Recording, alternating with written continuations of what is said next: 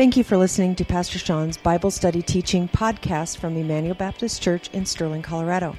This lesson was recorded during our Wednesday night adult seminars. For more information on Emmanuel Baptist Church, please visit our website at www.ebc-online.org. Now here's Pastor Sean. All right, so this is session 2 of the 1689 Second London Baptist Confession of Faith. Last week I spent a lot of time dealing with historical issues as to why we hold to the 1689, why it's been a document that's been around for over 330 years. And the very first chapter is on the scriptures. And so we did not get through everything that we needed to get through on the scriptures because there's a lot of chapters. And so the way that the 1689 is set up is by chapters. And so let's just do a little bit of review from last week. So chapter 1 talks about the necessity of Scripture, that Scripture is necessary. God had Scripture written down for all time. Then chapter 2 deals with the listing of the actual 66 books of the Bible. No less, no more. These are the 66 books of inspired Scripture. And then we also talked about how the Bible is supernatural. It is God-breathed. It's the only thing on earth that is breathed out by God. It's inspired. We also talked about how the Bible is, we use the word inerrant or inerrancy. It's without errors, meaning that it's without errors. And then infallibility means the Bible cannot err. We also talked about how the Bible is the ultimate authority. It has a fixed historical meaning that doesn't change over time, and that the Holy Spirit helps us understand the Scriptures. So we got through basically paragraphs 1 through 5. So we're going to look at paragraphs 6 through 10 tonight. But before we get to the actual confession, I would like for you to open your Bibles to the book of Galatians. Because Galatians is one of the early books that Paul wrote. And Paul's tone to the Galatian Christians in this letter is pretty sharp. And he needed to be sharp in his tone. And you'll find out here why, because of what was on the line. So in Galatians chapter 1, let's just read verses 6 through 9. Normally in Paul's writings, he starts out and says, I give thanks to the Lord for this, or I praise God for this, or I give thanks. But in this letter, he just launches right in and says, okay, there's a problem and I'm going to address it pretty quickly. So let's read verses 6 through 9. Paul writes, I'm astonished that you are so quickly deserting him who called you in the grace of Christ and are turning to a different gospel. Not that there is another one, but there are some who trouble you and want to distort the gospel of Christ. But even if we or an angel from heaven should preach to you a gospel contrary to the one we preach to you, let him be accursed. As we've said before, so now I say it again. If anyone is preaching to you a gospel contrary to the one you received, let him be accursed. Okay, we see two things in this passage of Scripture. First, we see the perversion of believing in a different gospel. And Paul uses the term there, the ESV says quickly deserting, like a deserter in war. You're changing allegiances. You're turning away from the true gospel to a different gospel, a totally different gospel. And he says it's not just a spin-off of the gospel. It's not just a watered-down gospel. He says it's not any gospel at all, as if there is another one. So they're turning to a different gospel, and these people are troubling them. They're distorting the gospel. That word distort means to pervert, to twist, to reverse. So these men, they were called the Judaizers back then. They were coming and saying to the Galatians that you had to be circumcised in order to truly be a Christian. Yes, you can trust Christ for salvation by grace alone, but you also have to add circumcision to the mix in order to truly be saved. And Paul's like, no, that's a false gospel. It's salvation by grace alone, through faith alone, and Christ alone. And so basically they are coming and they're distorting the gospel. In other places, Paul says in 2 Corinthians 11:4, if someone comes and proclaims another Jesus than the one we proclaimed, or if you receive a different spirit from the one you received, or if you accept a different gospel from the one you accepted, you put up with it readily enough. So Paul says, listen, these guys are coming in and they're distorting, they're perverting, they're twisting the gospel, and you're in the process of abandoning this gospel.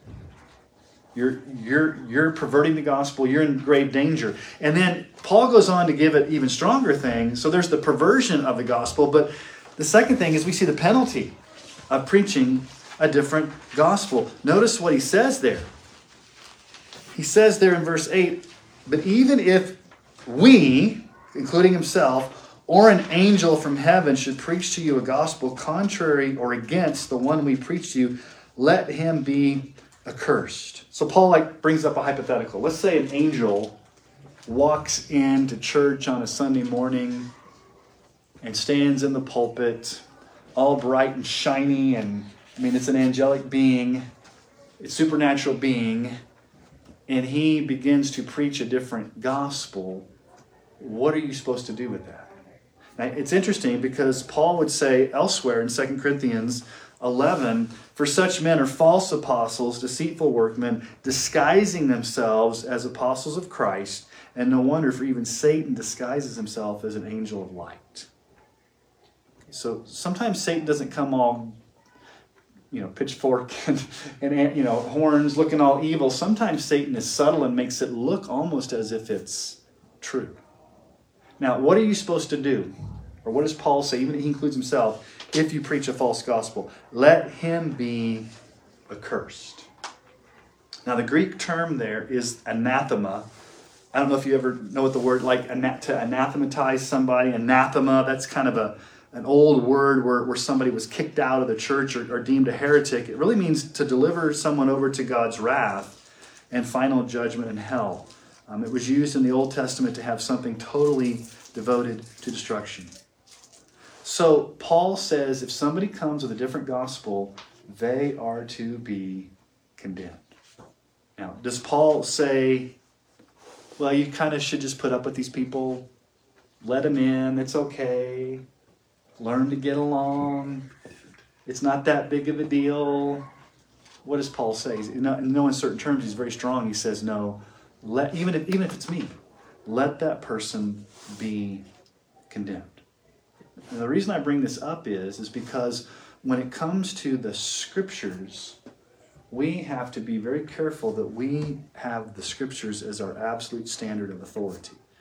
Would you guys agree that there are a lot of quote-unquote different or false or twisted gospels going around our world right now? With the proliferation of YouTube and TikTok and Instagram and Facebook and all the different social media platforms there are, false teaching has always been around, but I think it's more pervasive now because of social media. So when they wrote the 1689, over 300 years ago, there was no social media, but there was still false doctrine. And so even Paul, in his day, there's false doctrine. So when we talk about the importance of Scripture, holding fast to the Scripture prevents us from falling into false doctrine. So we're getting into the paragraphs that are going to deal with some issues that were historical at the time. And so paragraph 6, and so again, if we're going to use a confession, we might as well get it out and read it. So paragraph 6 deals with the sufficiency of Scripture. So let's read the sufficiency. By the way, before we read that, what does the word sufficient mean? Enough. It's all we need. There's nothing extra we need. Okay, so let's look at, so we're on page 12, the bottom, chapter 1, paragraph 6.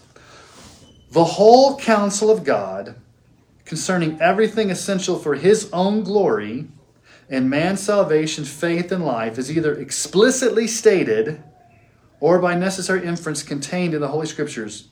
And here's the point. Nothing is ever to be added to the Scriptures, either by new revelation of the Spirit or by human traditions.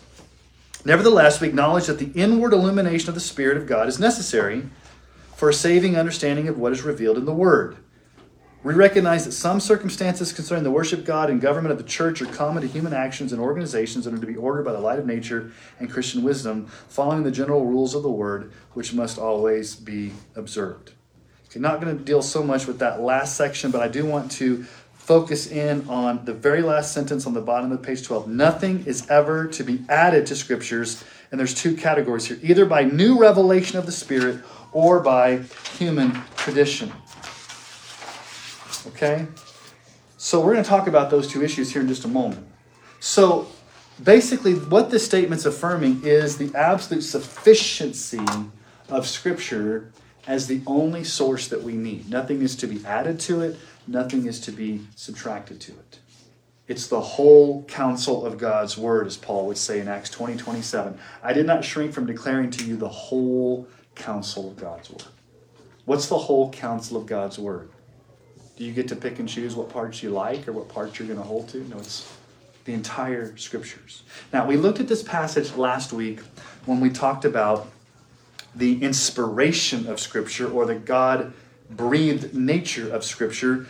But I also want to continue in looking at the sufficiency of Scripture. So let's again turn in our Bibles to 2 Timothy. This is the go-to passage when we're talking about the Scripture itself. 2 Timothy 3. Let's start actually in verse 14. So Paul is writing to Timothy, his young protege. And if you remember, Timothy's grandmother and mother taught him the Scriptures when he was young, and he became a Christian through his mother and grandmother. Timothy's father was a Gentile, was not a believer. His mother and grandmother were Jewish, and they taught him the Old Testament Scriptures. So, let's start in verse 14 of 2 Timothy chapter 3. But as for you, talking to Timothy, continue in what you've learned and have firmly believed, knowing from who you learned it. Okay, he learned it from his mother and grandmother and from Paul himself. And how from childhood you've been acquainted with the sacred writings. Okay, that's the Old Testament, which are able to make you wise for salvation through faith in Christ Jesus. All Scripture is breathed out by God. We talked about that last week. Only Scripture is God-breathed. But I want to keep reading, and let's focus on the second part here. All Scripture is breathed out by God and profitable for four things. For teaching, for reproof, for correction, for training in righteousness, that the man of God may be complete, equipped for every good work. So Scripture is not only breathed out by God, but it's also profitable. That word means useful or advantageous or beneficial or valuable. And so four ways Scripture is profitable. Paul lists those. What are they profitable for? Well, number one, teaching. Teaching. This just involves the content of Christian theology. What we need to know. Christian doctrine. The actual material or the truths that the Bible teaches. Reproof really is the idea that the Bible confronts false teaching and exposes heresy. It also rebukes our conduct as well as our beliefs. So the Bible points out our sins and leads us to understand the truth. So reproof is more, hey, I'm getting in your face and telling you what's wrong, or what sin is, or what idols you have. So it's positively teaching us doctrine, but it's also rebuking and showing us what's wrong. And then correction, very similar to rebuking, but correction is more positive. It guides us back to what is true. It corrects our behavior. Rebuking is more negative. Hey, here's what you're not supposed to do. Correction is here's what you're supposed to do and how you're supposed to do it. And then training in righteousness, the fourth thing there, that word describes how a parent would train up a child. And so the Scriptures discipline or train us to believe correct doctrine and to live holy lives. So the Bible is profitable. And so when the Scriptures are read, are preached, or taught, are meditated upon, or learned, what is it supposed to present in you? Verse 17. Now the man of God there is talking about Timothy as the pastor, but it applies to all of us, that we may be what? Complete, equipped for every good work. So the Scripture is profitable, it's God-breathed, and it makes us equipped and complete. Therefore, We should not add to the Scriptures. We should not subtract from the Scriptures. And the Scriptures are all that we need for life and godliness. There's no other source of absolute truth to teach us about God, sin, salvation, and all the things that the Bible asserts about itself. And again, how does the very end of the Bible, the book of Revelation, what does it say about itself? Revelation 22, 18 through 19. I warn you, who hears the words of the prophecy of this book, if anyone adds to them, God will add to him the plagues described in this book. If anyone takes away from the words of the book of the prophecy, God will take away his share in the tree of life and the holy city which are described in this book. Okay? Now, the confession addresses two historical issues that were happening in the 1600s that are also somewhat happening today. So I want you to go back and look at that bottom paragraph, paragraph 6, that last sentence on page 12. Nothing is ever to be added to Scriptures either, okay, here's the two things, either by, number one, new revelation of the Spirit, or number two, by human tradition. So this paragraph addresses two issues that have historically been challenges to the sufficiency of Scripture. So what's the first challenge? The first challenge is, I'm going to go in second order of how it's worded there. The first challenge is adding the traditions of men as having equal authority to the written scriptures, the authority of men. Now, what were they addressing at that time? What were the traditions of men that were circulating around that time that were having the same authority as the Bible? You guys remember the Counter-Reformation during that time was the Roman Catholic Church. Remember, the Reformation said, sola scriptura, Scripture alone is the only authority. The Council of Trent came along and said, no, that's not true. There's equal authority of the Scripture along with human tradition. So the Roman Catholic Church has the councils, has the Pope making these declarations, and there's such a thing. Have you guys ever heard of papal infallibility? That means the Pope, some things that the Pope says, they would elevate as on par with the Bible. The human tradition's on par with the Bible. Now, let me give you their own words, so I'm not making this up, okay? So, the most recent teaching of Rome. So, this is their official teaching, the 1995 Catechism of the Catholic Church, okay? So, this is like their systematic theology. This is their official teaching. This is what the Roman Catholic Church teaches. It rejects the sufficiency of Scripture. This is what it says.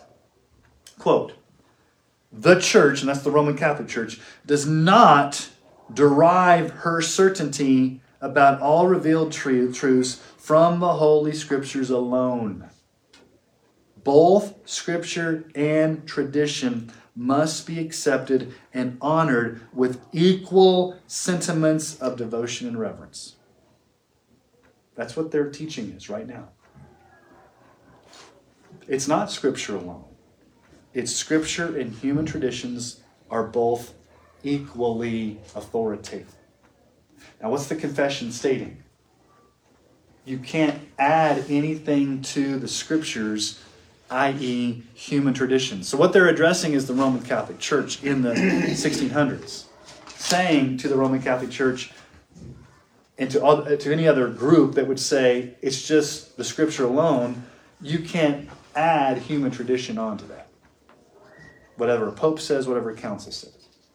So that was the first historical issue in the Counter-Reformation, the Roman Catholic Church. Now, the second issue, historically, is the Anabaptists, or what they were called the Radical Reformers. These were not the Protestant Reformers, but it was more of an offshoot.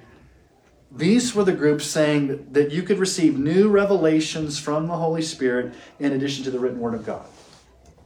So it's the idea, like today it would be, I don't really need to go to church. I don't really need to have a confession of faith. It's me, God, and the Bible. I can go out to the woods and just kind of figure things out. I don't need a teacher. I don't need elders. I can just kind of wait for this inner prompting to lead me to understand things. And they were so radical back then that they would actually say that the Holy Spirit's impressions in your heart and these new prophetic revelations were even more important than the written Word of God.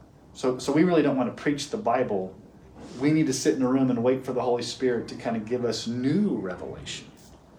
Have you ever heard somebody say, I've got a new word from the Lord, and they stand up and they say something that's not necessarily scriptural, but they're saying they got it from the Lord? How was Mormonism founded? You guys remember? Think about Joseph Smith. 1820, he was out in the woods in New York when he received his first vision. God the Father showed up in the flesh, which is kind of a problem there, along with Jesus, both of them. And basically the Father and Jesus told Joseph Smith that all the other denominations were heretical and he needed to start his own group, form his own church. And so he did that. And it wasn't just automatic. A lot of iterations came through. You have the Book of Mormon, you have a lot of their documents. But basically, Mormons believe in a plurality of gods. They believe that you populate your own planet when you die, if you're good enough to get your own planet through good works. Here's the official teaching of the Latter-day Saint Church on their 8th article of faith. So I don't have this on the screen, but just listen. It says, "We believe the Bible to be the Word of God as far as it is translated correctly. We also believe the Book of Mormon to be the Word of God." So theirs is human tradition, i.e. Joseph Smith, and this new revelation that supposedly Joseph Smith received from the Holy Spirit. So you're going to kind of see popular books on these new revelations, that somehow God speaks outside of the Scriptures. God gives me an audible message. God gives me an angelic visitation. God gives me dreams and visions. God does all these things. Now, I'm not saying God cannot do those. God can. But what we really need to make sure is that the Scriptures, everything's filtered through this. So you have a lot of like crazy televangelists and weird type of stuff where they come up with all this weird stuff that has nothing to do with what the Bible says, but supposedly because they received a word from the Lord, you have to believe them because you don't want to doubt somebody received something from the Holy Spirit. And so back then, even during the time when the 1689 was being written, as well as the Westminster, and just in that period of time, you had the radical reformers, the Anabaptists, who were basically getting these prophetic utterances and just basically saying, let's throw the Bible. It was like two extremes. The Catholic Church was like, we've got the Bible, but we got the Roman Catholic Church on par. The other extreme was, we got the Bible, but we really don't need the Bible. We've got the Holy Spirit. Now, question. Let's just think logically here tonight. Did the Holy Spirit inspire the Scriptures? Yes. Did the Holy Spirit have the Scriptures written down? Yes. Okay. If the Holy Spirit speaks to you, is He going to direct you to have different theology or different practices from what the Scripture says? No. Okay. So anytime somebody stands up and says, I have a word from the Lord, or God spoke to me, or it's something kind of wacky and it like they said God told them this, but that's in direct violation of Scripture, you have to just say, now wait a minute. The Holy Spirit's not going to lead you to do anything in violation with what the written word says. Okay, and we'll talk about it in just a moment. Let me just give you some voices from history. You guys know John Newton? Oh, I guess I forgot a blank here. Or a privatized, individual, isolated approach to Scripture where you cut yourself off from church history, the creeds and confessions, and the authority of a local church can produce some unhealthy beliefs at best and outright heresy at worst. If you kind of cut yourself off from a church family, qualified teachers to teach you historical Christianity, and it's just kind of like you and your Bible, a lot of times you may come up with weird stuff at best, or it could be outright heresy at worst. So, voices from history. Pastor and hymn writer John Newton, you guys know what John Newton wrote? Amazing Grace. The guy that wrote Amazing Grace said this: The Holy Spirit does influence the hearts of all the children of God. They are inspired, and here's what he said, not with new revelation, but with grace and wisdom to understand, apply, and feed upon the great things already revealed in the Scriptures. So I don't have a problem with somebody saying, hey, God has given me an insight into this passage of Scripture, and then you kind of explain that Scripture more deeply. That's the Holy Spirit giving you insight into a passage that's already written. What we would have a problem with is saying, I got a word from the Lord in addition to what the Scripture says, and you kind of riff on something that's not biblical. J.I. Packer says this: the true way to honor the Holy Spirit as our guide is to honor the Holy Scriptures through which He guides us. The fundamental guidance that God gives to shape our lives is not a matter of inward promptings apart from the Word, but of the pressure on our consciences of the portrayal of God's character and the will of God, which the Spirit enlightens us to understand and apply to ourselves. So I just think we need to be careful in this area. Just careful. I think you need to be very careful to avoid the terminology God spoke to me or God told me. Just because it's kind of confusing. Did God speak to you audibly? If God spoke to you, does that mean that you need to write it down and it becomes Scripture? What if God spoke to you and it doesn't come true? Are you considered now a false? A better way of maybe saying it would be, instead of God told me or God spoke to me, maybe a better way would be saying, through times of prayer and seeking the counsel of others, I believe God is leading me in this direction. Now, we're kind of, it's semantics, but when you say God told me, how did He tell you? And how do you know it was God? Okay? Now, here's the second thing that we just need to be careful with. There's no objective way to determine whether these inner promptings or your thoughts are truly from the Holy Spirit. Inner promptings are not infallible and authoritative. What's the only thing that's infallible and authoritative? The Word of God. Okay? And then third, and I talked about this before, the Holy Spirit will never prompt or lead you to do something that clearly violates the written Word of Scripture. All right, so let me give you a couple more quotes this is from a guy named Alan Chappell. He wrote this: are we meant to listen for the voice of God as the mystics teach? Yes, we are, but not in the way they mean. We hear Him speaking not in Spirit-given whispers, but in the Spirit-given Scriptures. What He gives us is not new revelation, but fresh illumination. Not additional words from God, but greater insight into the Word God has already spoken. Okay, so let me just make a distinction here between revelation and illumination. Okay?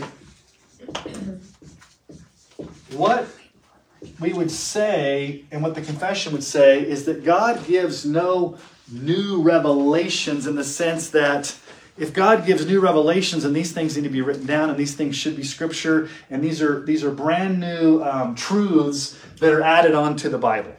So we need to be careful. But God can give illumination.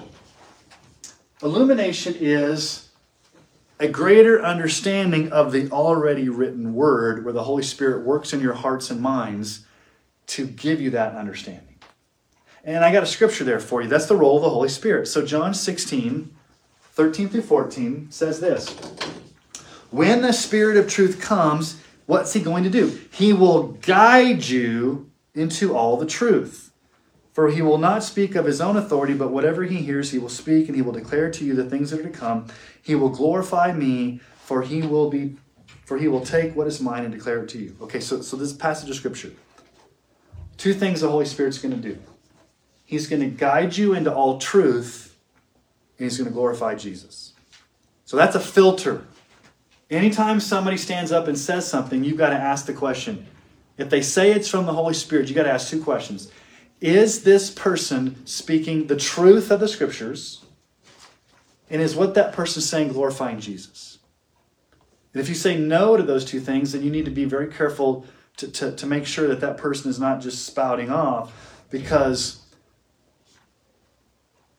what the confession is saying, and I think what the Bible's teaching, is that the Scripture alone is sufficient to give us everything we need.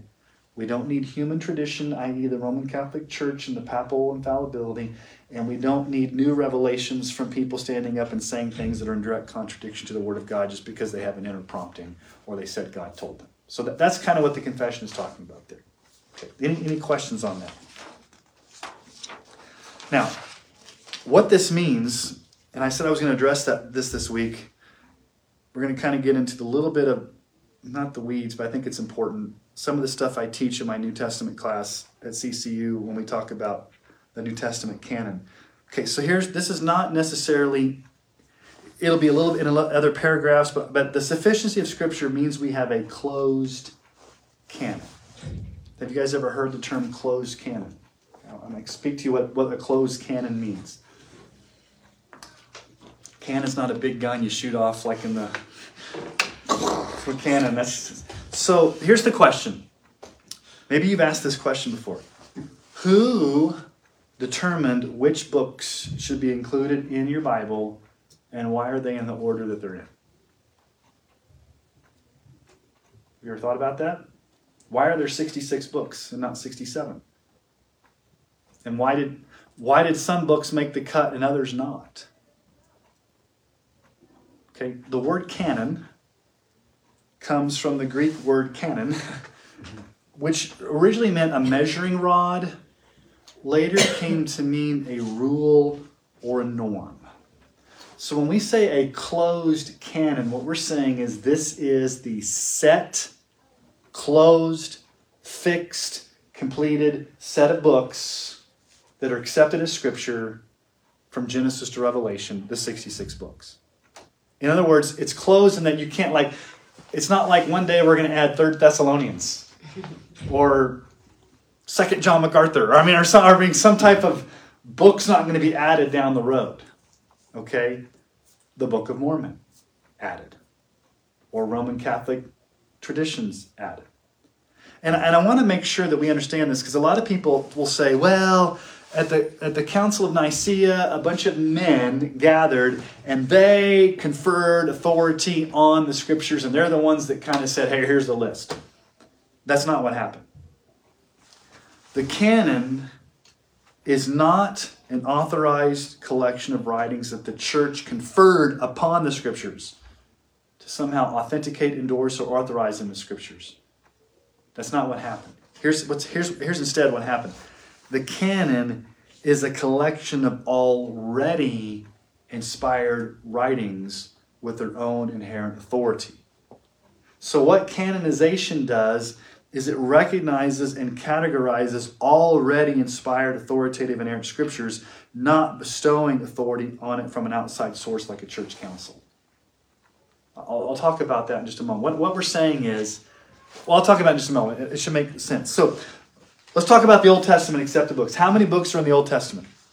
39. 39 books in the Old Testament.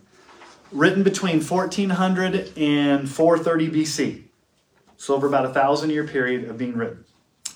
So by the time of Jesus' day, almost all the Jewish people agreed upon the Old Testament, and it's the same Old Testament we have. Different order. They called it the Tanakh, the writings, the law, the prophet, the writings. They have a little bit different order, but it's the same number of 39 books. Okay? Now, Jesus himself affirmed the canon of Scripture of the Old Testament. In other words, Jesus affirmed the complete Old Testament as Scripture. In Luke 24:44, then Jesus said to them, these are the words that I spoke to you while I was still with you, that everything written about me in the law of Moses, the prophets, and the Psalms must be fulfilled. Now, those three terms, law, prophets, and Psalms, that's the Tanakh. Okay? The law, the first 5 books of the Bible.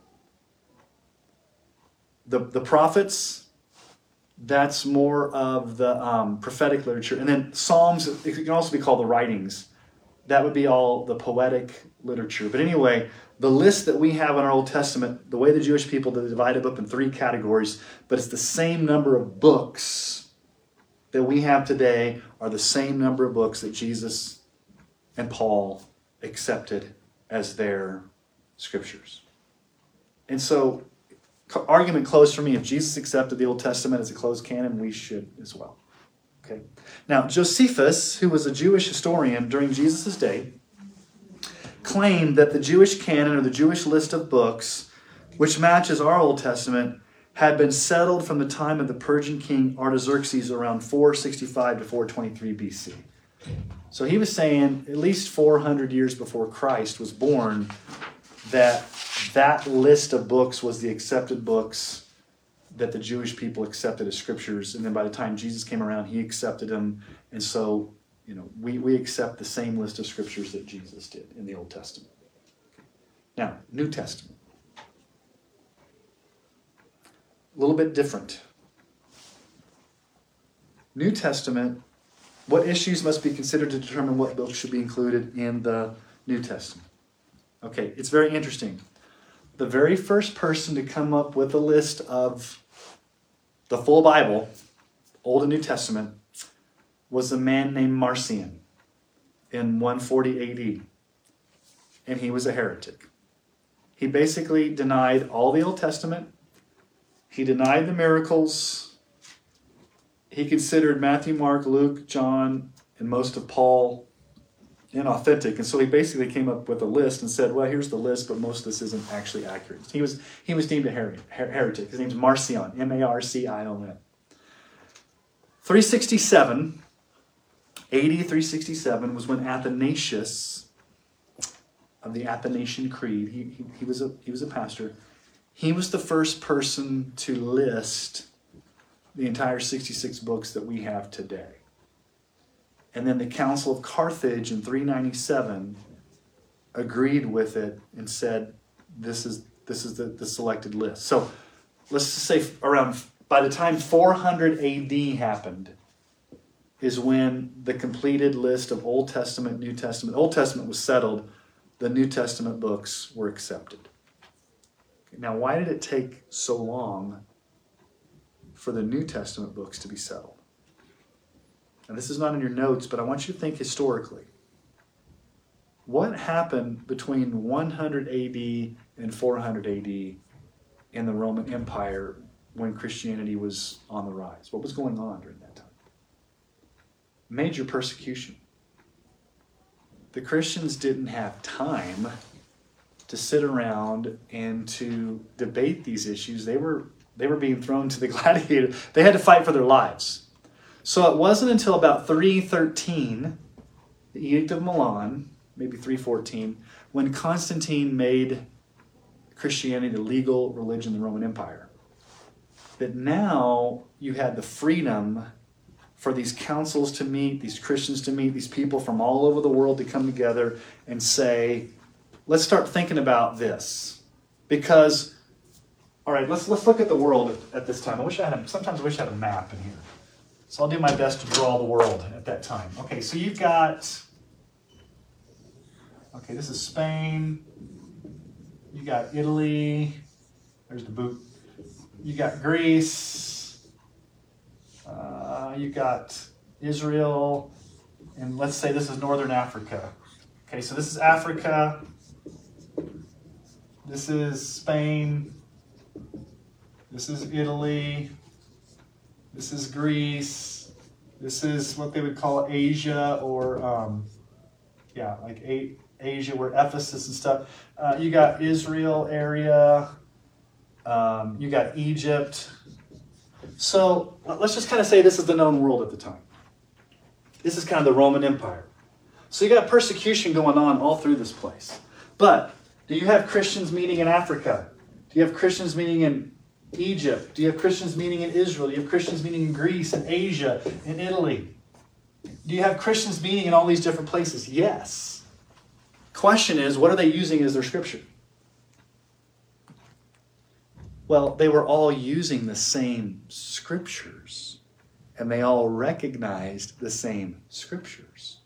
But it wasn't until after persecution that they could all finally come together at one meeting place and say, hey, what do you guys accept? What do you guys accept? What do you guys? And they all came in and said, oh, we're all accepting the same thing. So it wasn't like they came together and said, we're setting this list of what we think is going to happen. They were already accepting the scriptures in all these different geographic areas. They just had time to come together and talk about it after persecution. Does that make sense? So here's the question. Why did some books make it and some not? Because there are what are called the Gnostic Gospels. The Gospel of Thomas. Gospel of Judas. Gospel of Hermas, or Shepherd of Hermas. Some of these Gospels talk about how Jesus and Mary Magdalene were married and had a child, and the Da Vinci Code is like from all that type of stuff. So let's give you the criteria. What were the criteria used to determine which books are in the Scriptures?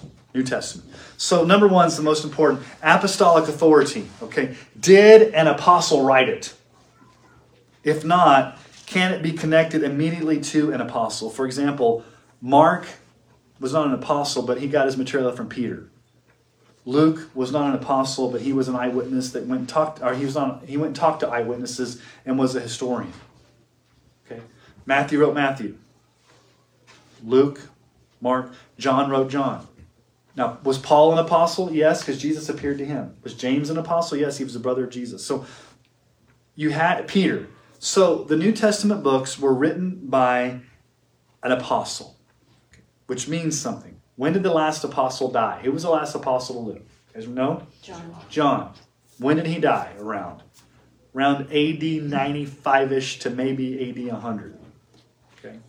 So what's the last book written? Revelation. Okay. So let's just ask a logical question.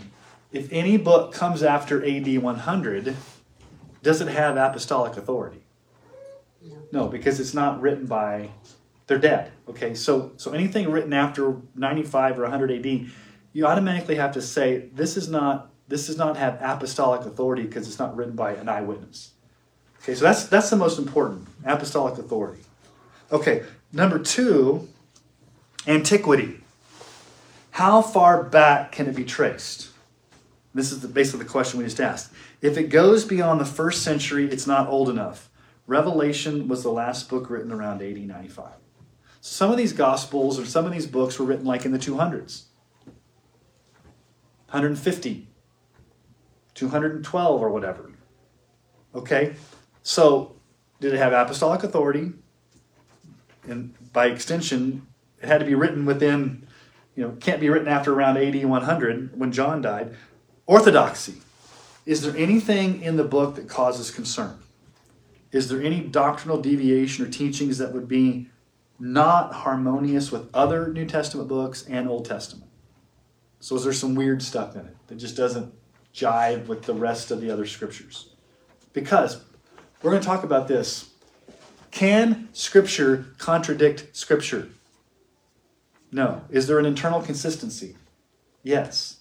So every book that's accepted has to be internally consistent with the other books. So if there's something weird, it has to be rejected. Like Jesus marrying Mary Magdalene and having just weird stuff like that. Okay. This is why I drew the map. Universality. Did a broad geographical segment of the church accept it as Scripture? Let's just say it was only accepted in Egypt. This is the only group that accepted it. But the people up in Israel and Greece and Asia and Italy and Spain and other parts of Africa said, we don't view that as Scripture. But this one little group does. What would you have to say? It's not widely accepted. There's not a universal acceptation of that as being Scripture. It has to be something that the entire world of Christians are accepting. Okay, and then traditional use. Had many of the churches or church fathers used it since AD 95 and for the next 100, 200 years. So when you look at the sermons, when you look at the writings, when you look at the churches, are they quoting this as Scripture? Are they preaching on it? Are they teaching on it? And then inspiration. Is it God-breathed? So let's talk about, in summary, the canon.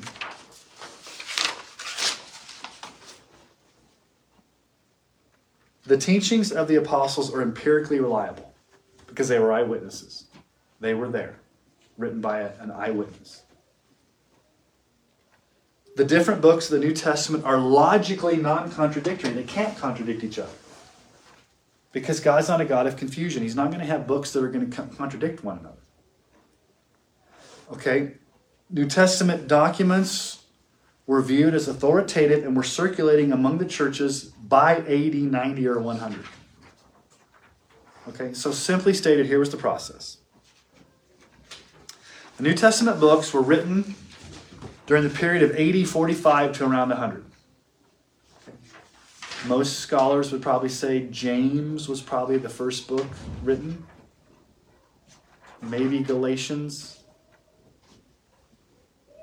Okay, they were collected and read in the churches from about 100 to 200. So 100 years, those books were written, got finished writing in 100 AD with Revelation. Then they were compiled and they started circulating. And then by the time persecution ended, there was time for them to be carefully examined and compared with suspicious writings like the Gnostic Gospels that came around like in the 200s and 300s. And then there was complete agreement around 400 AD. So it took about 200, 300 years. And again, God's sovereign over that process, but a lot of it had to do with persecution and getting the gospel out. Until persecution settled down, they really didn't have the time to gather together for these councils to kind of confer with each other what they were believing, because they were fighting for their lives. Okay? So that's paragraph 6. We spent a long time on that, didn't we? All right, paragraph 7. The clarity of Scriptures. You guys didn't know when you came to Wednesday night you're going to get this deep into the weeds here, so here we go. All right, so paragraph 7. This is going to be an encouragement to you. Some things in Scripture are clearer than others, and some people understand the teachings more clearly than others.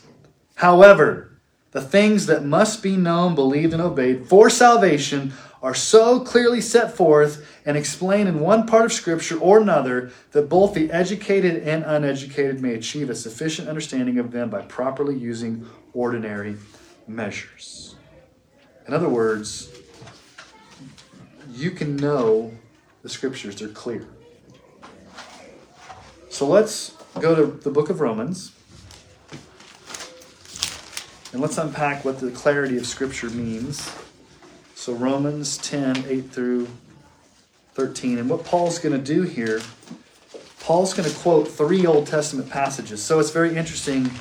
Even in the New Testament writing of Paul, he's going to quote the Old Testament to support what he's saying in his teaching. So that, again, there's an internal consistency between Old and New Testament. So he's going to quote from Deuteronomy chapter 30. He's going to quote from Isaiah 28. And he's going to quote from Joel 2, 32.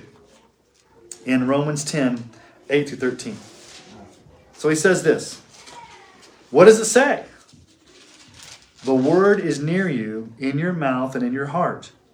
That is the word of faith that we proclaim. Because if you confess with your mouth that Jesus is Lord and believe in your heart that God raised him from the dead, you will be saved. For with the heart one believes and is justified, with the mouth one confesses and is saved. For the Scripture says, everyone who believes in him will not be put to shame. For there's no distinction between Jew and Greek. For the same Lord is Lord of all, bestowing his riches on all who call upon him. For everyone who calls upon the name of the Lord will be saved.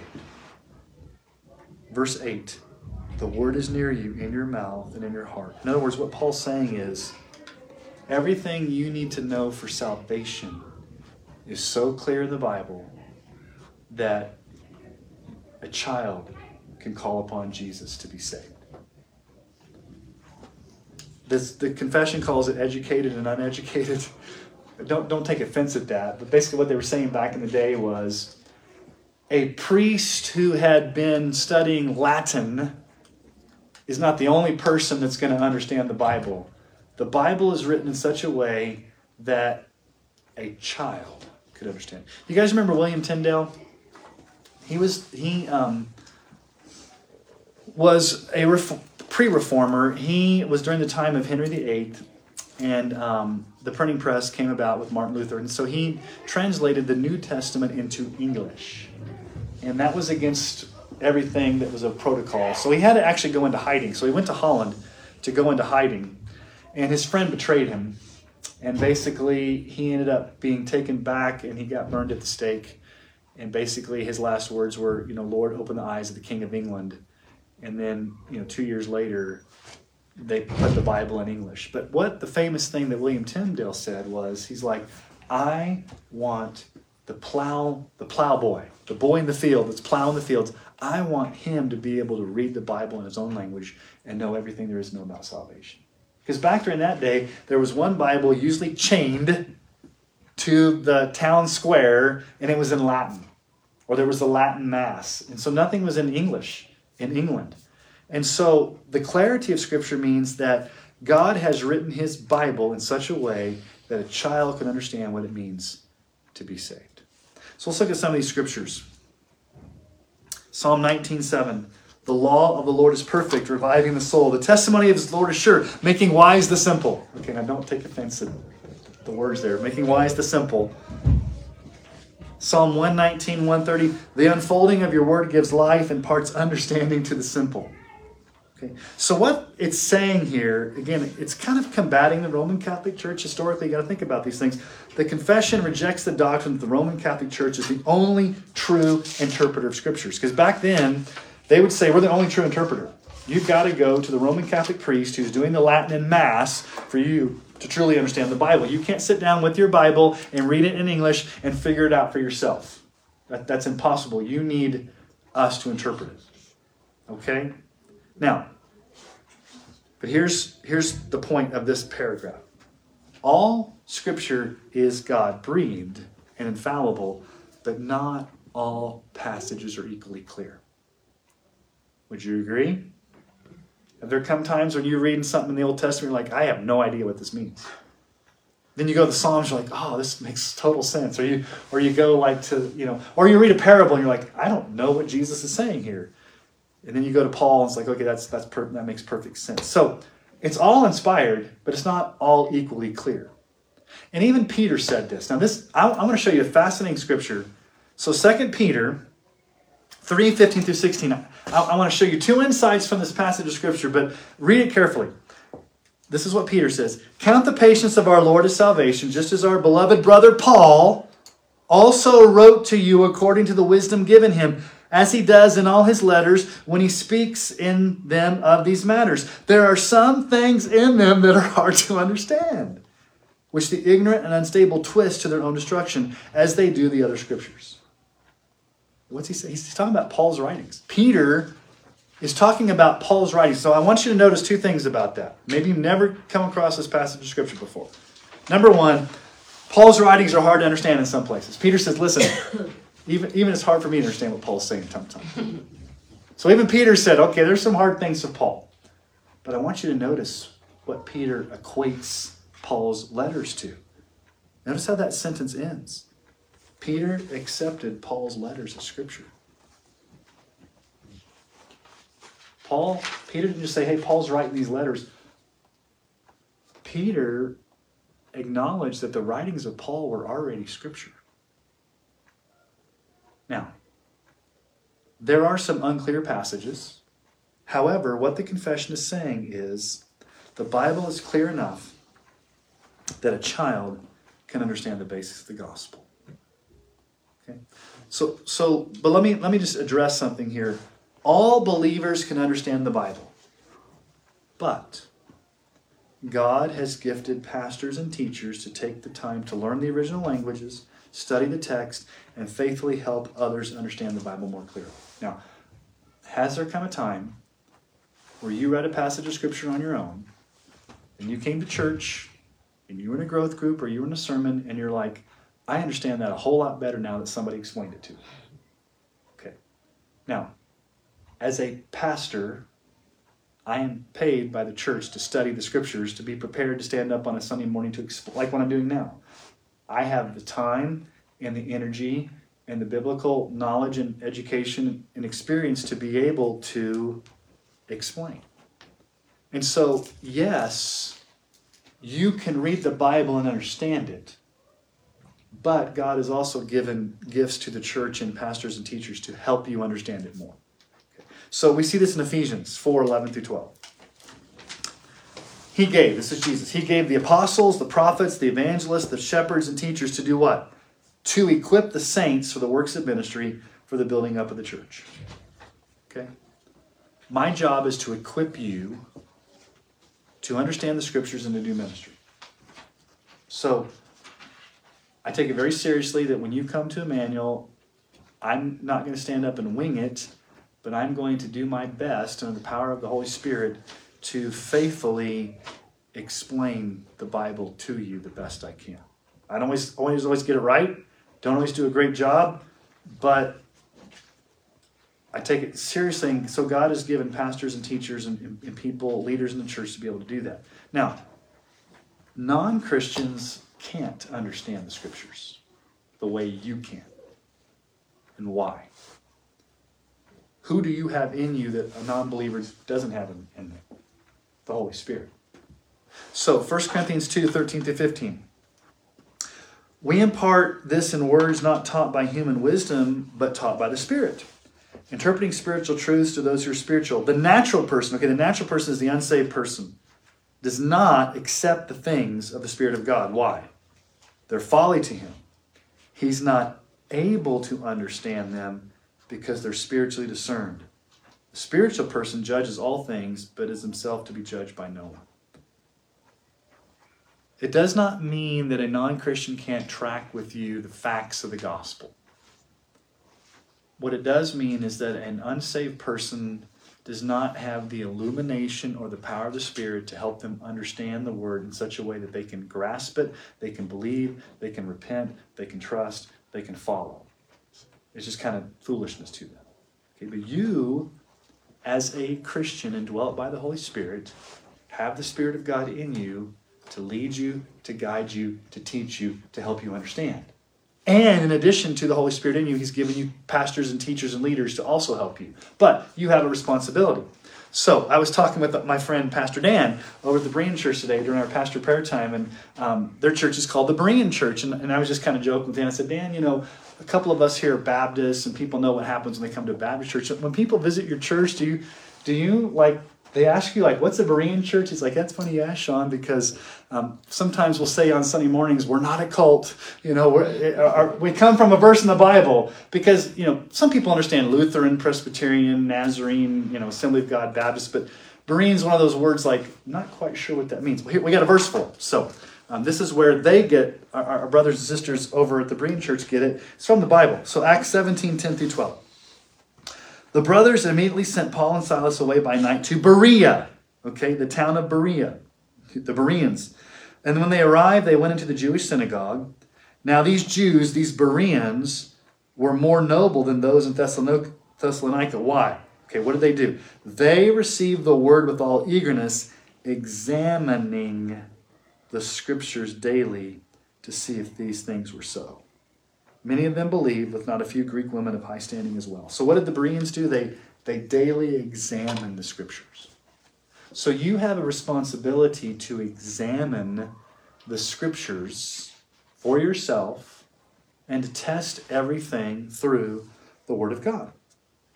Okay, so the scriptures are clear, not equally clear, but clear enough that you can understand everything you need for salvation. You've got the Holy Spirit to help you, but you also need pastors and teachers to help you understand those maybe harder parts. All right, let's get to chapter 8. Not chapter 8, paragraph 8. This is a long one, but I think this one's important. And so I'm going to address another issue, another modern issue here. So here's paragraph 8. The Old Testament was written in Hebrew, the native language of the ancient people of God. The New Testament was written in Greek, which at that time it was written was most widely known to the nations. These testaments were inspired directly by God. Again, there's the inspiration God breathed. And by His unique care and providence were kept pure down through the ages. They are therefore true and authoritative, so that in all religious controversies the church must make their ultimate appeal to them.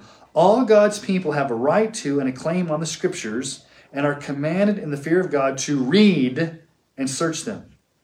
Not all of God's people know these original languages. So the scriptures are to be translated into the common language for every nation to which they come. And this way the word of God may dwell richly in all, so that they may worship him in an acceptable manner, and through patience and the comfort of the scripture may have hope. Okay. God's kept his word pure throughout the ages. And because not everybody knows Greek and Hebrew, this paragraph is saying it needs to be translated into the language in which you speak so you can understand it. Okay, so that's the importance of Bible translations. Now, here's the question that we often get. Now, what do they say? What God had inspired in the original manuscripts of the Old and New Testament, what does the confession say? Were kept pure down through the ages. So here's the question that I am often asked. How reliable is, we'll just deal with the New Testament. How reliable is the New Testament? Can we trust modern translations? Because have you ever heard this? Well, you know, there's been corruptions throughout the years. What we have today is not anything like there. How can you know what you have today is the accurate thing that was written back then, and there hasn't been changes over all these years? How do you know what you're reading in your ESV or your NIV or your New American Standard or your King James? How do you know that's accurate and hasn't been corrupted? Well, let me tell you the process, okay? And this is where it gets amazing. This is where God definitely did a work of sovereign power through this. So we don't have any original manuscripts. So you can't find the original book of Romans. However, we have 5,752 ancient manuscripts of the New Testament. So almost 6,000 copies. Now, let's compare that with some ancient writings around the same time and how many manuscripts we have of those. Okay? So let's write the number up here, just so you guys have it visually in front of you. Can I round up to 6,000, or are you guys going to be upset, or should I just say with 5,700? Okay, so we have 5,700 of New Testament. We'll give you 58. Okay. All right, what about Homer? All right, so what's another thing, like Homer's Iliad? The Iliad and the Odyssey. How many copies do you think we have of the Iliad? Which was kind of written around that, a little bit before that. We have 2,200. So less than half. Okay, what about the Odyssey? How many do you think we have of the Odyssey? I think it was 114. No, 141. 141 of the Odyssey. Okay? The Institutes, written by Gaius, written in the 2nd century, 3. The History of Rome was written in the 1st century by Paterculus. We have 1. The Jewish Wars by Josephus, we have 50. So when you compare all of the literature, ancient literature, from the original autographs, the original manuscripts, which collection of writings has the most existing ancient manuscripts? New Testament, by far. In addition, the oldest fragment, again, we don't have an original, the oldest fragment comes from around 125 AD. So this is about 20, 30 years after John died. It's called P52, or the John Ryland fragment, and it's John 18:31 through 38. So what we start seeing here is manuscripts, not original manuscripts, but copies, showing up around 30 years after Revelation was written. Whereas in no other ancient manuscripts, these ones, Iliad, Odyssey, and others, they start showing up about 300 to 400 years later. And we don't have very many manuscripts compared to the New Testament. So people will argue, okay, you got me there, we have more manuscripts, but the people that transcribed them, the scribes that copied them, they made mistakes. So what we have today are mistakes. So what we have today is not inspired. And so just because we don't have the original, like Paul's original letter to Romans, doesn't mean that we don't have the words of Paul. Was the papyrus or the scroll inspired, or were the words? Not the material upon which it was written, but the actual words. Okay, so here's the point. When you have over 5,700 ancient documents from various geographical areas, translated into different languages, by the way, it's not just all Greek, but different languages, some in Latin, some in Syriac. What do? You lay them all out and you compare them. So what would you do if you had access to all 5,700 documents and you're in a room here? What are you going to do? You're going to lay them all out on a table. So you're going to take, let's just say, the book of Mark. You're going to take Mark. You're going to lay all the Marks out. You're going to lay all the Lukes out. And what are you going to look for? Differences. We're going to look for differences. We're going to look for discrepancies. We're going to look for errors. We're going to look for all these things. So when you compare these ancient manuscripts side by side, guess what? There's about a 99% accuracy between them. Now, what's the 1%? The 1% is usually minor little changes like the, of, or maybe a misspelling of a name. Now, what would you think if you had 5,700 different documents? What would you just naturally think? There's got to be some errors. There's got to be some changes. There's got to be some differences. And then how long did it take for those to be copied? Over 200 to 300 years. So here's the bottom line about the reliability of the Bible. The Bible was written by 40 authors over 1,000 years, and there is a consistent message, unified theology, no provable contradictions, and we have thousands of manuscript evidence. That cannot be said of any other ancient book, the Quran or any other ancient book. To have that many authors, that many books, that much internal consistency. And so when the confession says God down through the ages prevented it from, what did he say, kept it pure down through the ages? God sovereignly worked to make sure that the Bible translations that we have today are, I would say, 99% accurate to the original manuscripts. Okay, so let's talk about Bible translations. There are different types of Bibles that you can use. So the first type of Bible translation would be a literal word for word. These translations take the original languages of Greek and Hebrew, translate each sentence into the best English equivalent, keeping the grammar, word choice, and syntax. So these are the ones you really want to deal with to get the most accurate to the original languages. So the examples of this would be the ESV, which is what we use here at Emmanuel, the New American Standard Bible, King James Bible, New King James Bible, and the Christian Standard Bible. Those are the top, I can think of any other one I can think of that's an actual word for word.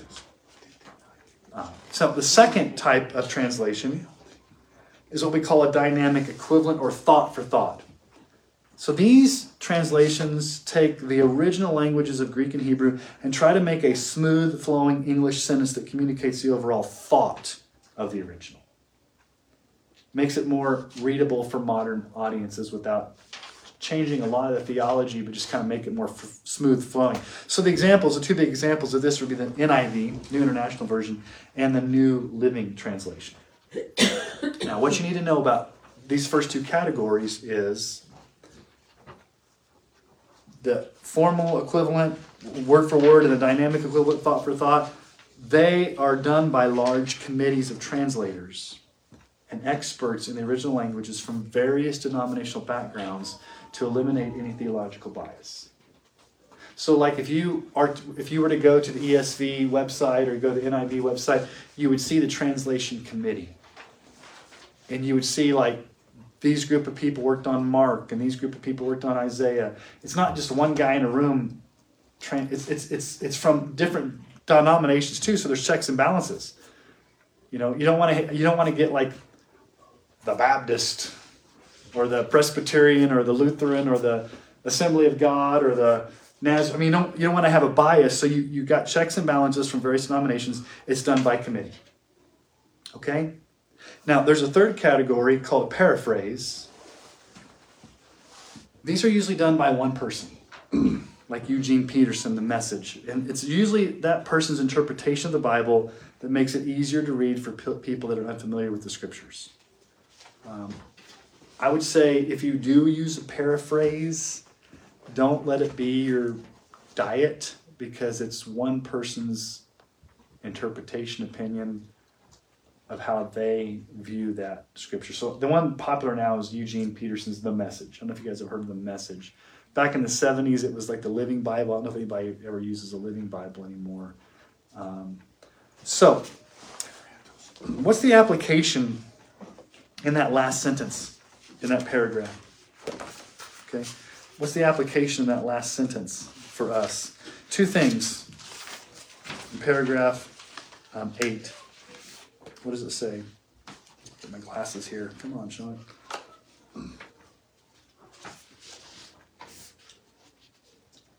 Okay, in this way, let's go back up to the middle. After you see that little footnote 15? Okay, look at that next sentence. All God's people have a right to and claim on scriptures and are commanded in fear of God to read and search them. So what should you do with the scriptures? You should diligently search the scriptures. Be like a Berean and read and search the scriptures.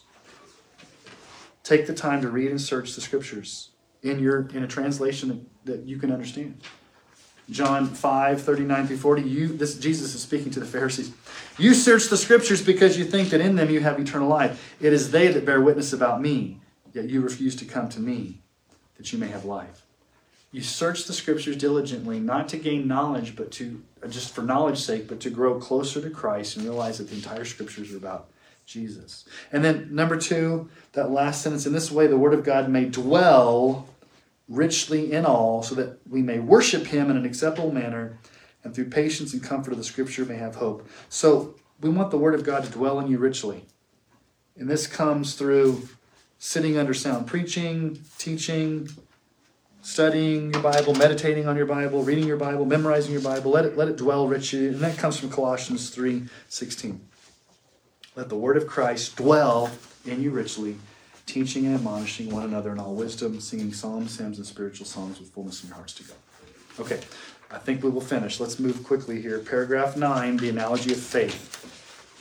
And I've got one page left on that. So the analogy of faith. So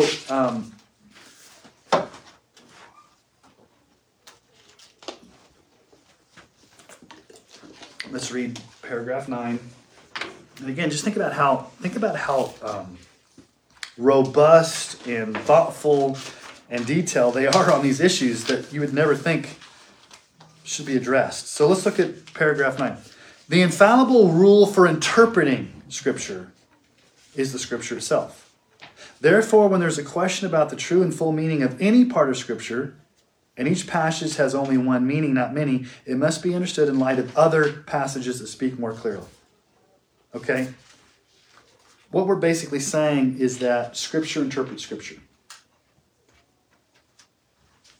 And that every passage has one meaning, not many. So, there is one definitive meaning of Scripture. Our goal in interpretation is to use the historical, grammatical, and theological method to discover what the original author meant. Now, I'm going to just briefly mention reader response versus authorial intent.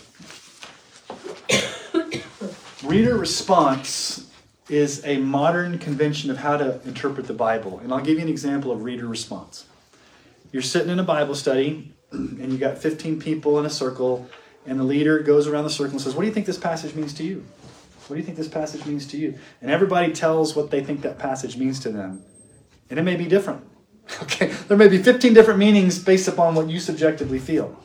Reader response is basically saying, here's what I think the Bible means, or here's what I think it means, and here's what my interpretation of it. Okay, that's not the way to interpret the Bible. Authorial intent is, what was the author's original meaning to the original audience?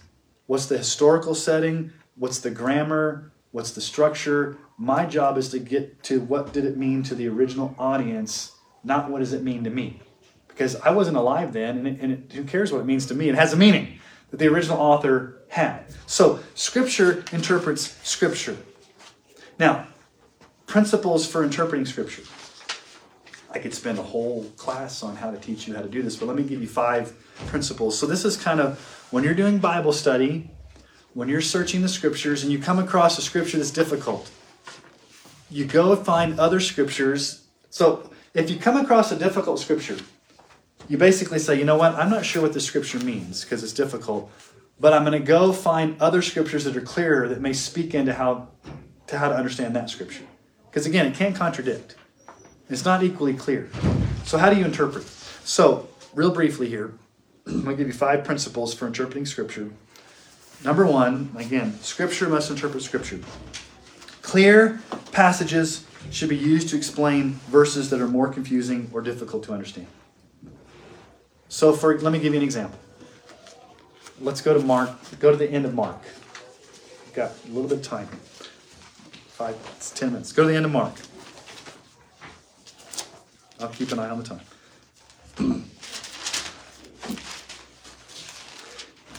Now, a couple of things about Mark, too. If you look at, is there a big statement between verses 8 and 9 in Mark chapter 16? Mark chapter 16, 8 and 9 is, in your Bibles, is there just like a bracket or a footnote or something that's like, this is like the big, it's called a textual variant. What does yours say? Some of the earliest manuscripts do not include this. Okay, now what did we say earlier about what should be accepted and what should not? Okay, there's a big debate about this. Okay, I accept Mark, the ending of Mark, as Scripture, even though it's not part of the earliest manuscripts. However, we need to make sure that we don't build a theology out of one verse. And so here's a theology that some churches have built. So, go to verse 17. And these signs will accompany those who believe. In my name they will cast out demons. They will speak in new tongues. They will pick up serpents with their hands. And if they drink any deadly poison, it will not hurt them. If they lay their hands on the sick, they will soon recover. Okay, so let's ask a question here. Do you have a snake handling church because of this one passage of Scripture? Okay, let's ask the analogy of faith. Are there other passages in the Bible that talk about casting out demons? Yes. Are there other passages that talk about speaking in new tongues? Yes. Are there other passages that talk about laying hands on the sick? Okay. Are there any other passages about drinking poison and handling serpents? No. Okay, so you would say, that's interesting. That's not clear. But I have other passages of Scripture that are more clear, so maybe that was a contextual thing. I don't want to build a full theology. I'm going to let Scripture interpret Scripture. So I'm not going to build a snake handling, drinking poison theology out of one passage that doesn't have a bunch of other Scriptures coming in to speak to it. So you need to let Scripture interpret Scripture. So that's kind of an example of an obscure passage where you're like, I'm not sure what this means, but it can't mean this based upon other passages. All right, and then number 2, the New Testament interprets, that's coming off the screen through. The New Testament interprets and explains the Old Testament. We have a New Testament for a purpose. Oftentimes, the writers of the New Testament will bring in an Old Testament passage and give commentary on it. So yes, you understand what the Old Testament meant, but oftentimes you have the fullness of the Scriptures and the fullness of Christ to look back upon the Old Testament. All right, number 3. The Bible contains no contradictions because God is the single author, although there are many human authors. Okay, now, Matthew's an author. Moses is an author. Isaiah is an author. David's an author. Mark's an author. John's an author. They're the human authors. But who's the one singular author inspiring the Scriptures, working in them? It's God. And God's not going to lead them to contradict one another. Okay? Number 4, the Bible is not a textbook written to explain scientific issues, biology, physics, etc. Okay, so you know, you're not going to open the Bible and find out, a calculus equation or a deep explanation about rain, although it talks about rain. However, wherever the Bible claims about such matters is absolutely true and reliable. Okay, so the Bible's not a textbook or science book, but what it does talk about, it is true. So, for example, when it talks about a flood, it's not just an allegory. There literally was a flood. When it talks about Jonah being swallowed by a fish, I mean, it's not giving us a scientific thing about how a person can survive in the belly of a fish. It's not giving us that information, but when it says Jonah was in the belly of the fish for 3 days, that literally happened. Okay, and then number 5, this is really the hard part, this is like the meat and potatoes. The Bible contains various styles and genres that must be understood in their original context. For example, poetry is interpreted differently than narrative passages, Paul's letters, the book of Revelation, or law passages. So for example, like when I'm preaching Judges, I'm preaching, for lack of a better term, an historical narrative. Sometimes those are hard to preach because what more do you do than just tell the story? Versus Paul, okay, you unpack the theology and this verse means this. And so you approach it differently because they're different genres. And then Revelation is different because it's got all this imagery. And so you have to understand the genre, the style, in order to do that. Okay? Last paragraph. We gonna finish. All right, paragraph 10. And by the way, guys, the rest of them aren't this long. This is this foundation because it's the scriptures. All right, paragraph 10. The supreme judge for deciding all religious controversies and for evaluating all decrees of councils, opinions, and ancient writers, human teachings, and individual interpretations, and in whose judgment we are to rest, is nothing but the Holy Scriptures delivered by the Spirit. In this Scripture, our faith finds its final word. So what it's saying here is resolving theological controversies. Jesus told the Pharisees in Matthew 22:29, Jesus answered them, "You're wrong, because you know neither the Scriptures nor the power of God." So if there is a theological controversy or a weird interpretation or some type of discussion that comes up in the life of a church, do we just all line up and say, well, here's what Pastor Sean thinks, here's what Mickey thinks, here's what Glenn... do we line our elders up and say, well, here's what this group thinks, and it's whatever group wins out? No, what we're saying is if there's any type of controversy, if there's any type of conflict, we ultimately go to the Scriptures. Now, does that mean that we won't ever have knockdown, drag-out fights over stuff? You hope not. Debate is good. It's healthy. So I would say this. Under the leadership of the elders, the church should judge these opinions by the authority of Scripture. Deliberation is good and healthy, but we should be able to distinguish between dogma, doctrine, and preferences. We talk about that a lot. What are the hills we're going to die on, the dogmas? What are the doctrines that we can agree to disagree with? And what are just preferences that there's no Bible verse, but this is what I like? And so I've said over the years, our church will never, under my leadership, hopefully ever split over preferences. And hopefully we've had some people leave over the years over doctrine. But if it's going to blow up, it better be over a dogma where it's like a hill you die on. Because those are the important things. So basically, we come to the end here, and man, we don't have a lot of time for questions, like 4 or 5 minutes. So that's chapter 1, and it's got the most meat and potatoes and paragraphs because it's all about the Scriptures, and that's setting a foundation for everything else we're going to study because the Scriptures are the most important. Everything else we're going to study is based upon how you understand the Scriptures, the necessity of Scriptures, the authority of Scriptures, the inerrancy of Scriptures, the infallibility of Scriptures, the sufficiency of Scriptures, the need for the Bible to be translated, the God preserving the translations down through the years, your ability to understand Scriptures, all of these things related to chapter 1. So any questions or comments or observations here in the last 5 minutes? I don't know how to word this, but something you were talking about and I wrote those 5 down, but you mentioned various styles and so on and so forth. So us not being educated. What? Might sound like a dumb question. Make wise the simple. What is? Well, I'm just saying about studying Scripture. Yeah. Okay. How do you go about that? Yeah. So it's not just you thinking, this is it. Okay. Let me give you 2 books. You may want. I'll write these. So There's a book called, well, I'll just say it, How to Read the Bible for All It's Worth. How to Read the Bible for All It's Worth. That's the first book. The second book is an expansion on that, How to Read each book of the Bible for all it's worth. Okay? Gordon Fee is the author. What he does, and this is like in a hermeneutics or Bible interpretation class, they're small books. It goes through, Jeff, every major genre or style, and it gives you some clues or some helps to how to understand how to interpret each specific genre. So it'll say, okay, like law passages, here's how you kind of need to understand how to read and understand law passages. Here's how you need to understand Old Testament Hebrew. Here's how you need to understand the Psalms, poetry.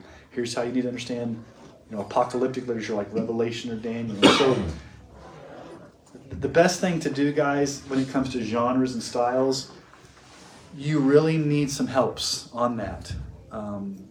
And this is what we learn in seminary, but for the layperson, that's probably one of the best books, How to Read the Bible for All It's Worth. That's the big picture. The other one is How to Read Each Book for All It's Worth. I think it goes through each book, and it gives you kind of a breakdown of how to understand how to interpret it. And so, like, every time I do sermon prep or anytime I sit down to study a book, one of the preliminary things I'll do is I'll refresh myself, just because I've been trained and been doing it for over 25 years.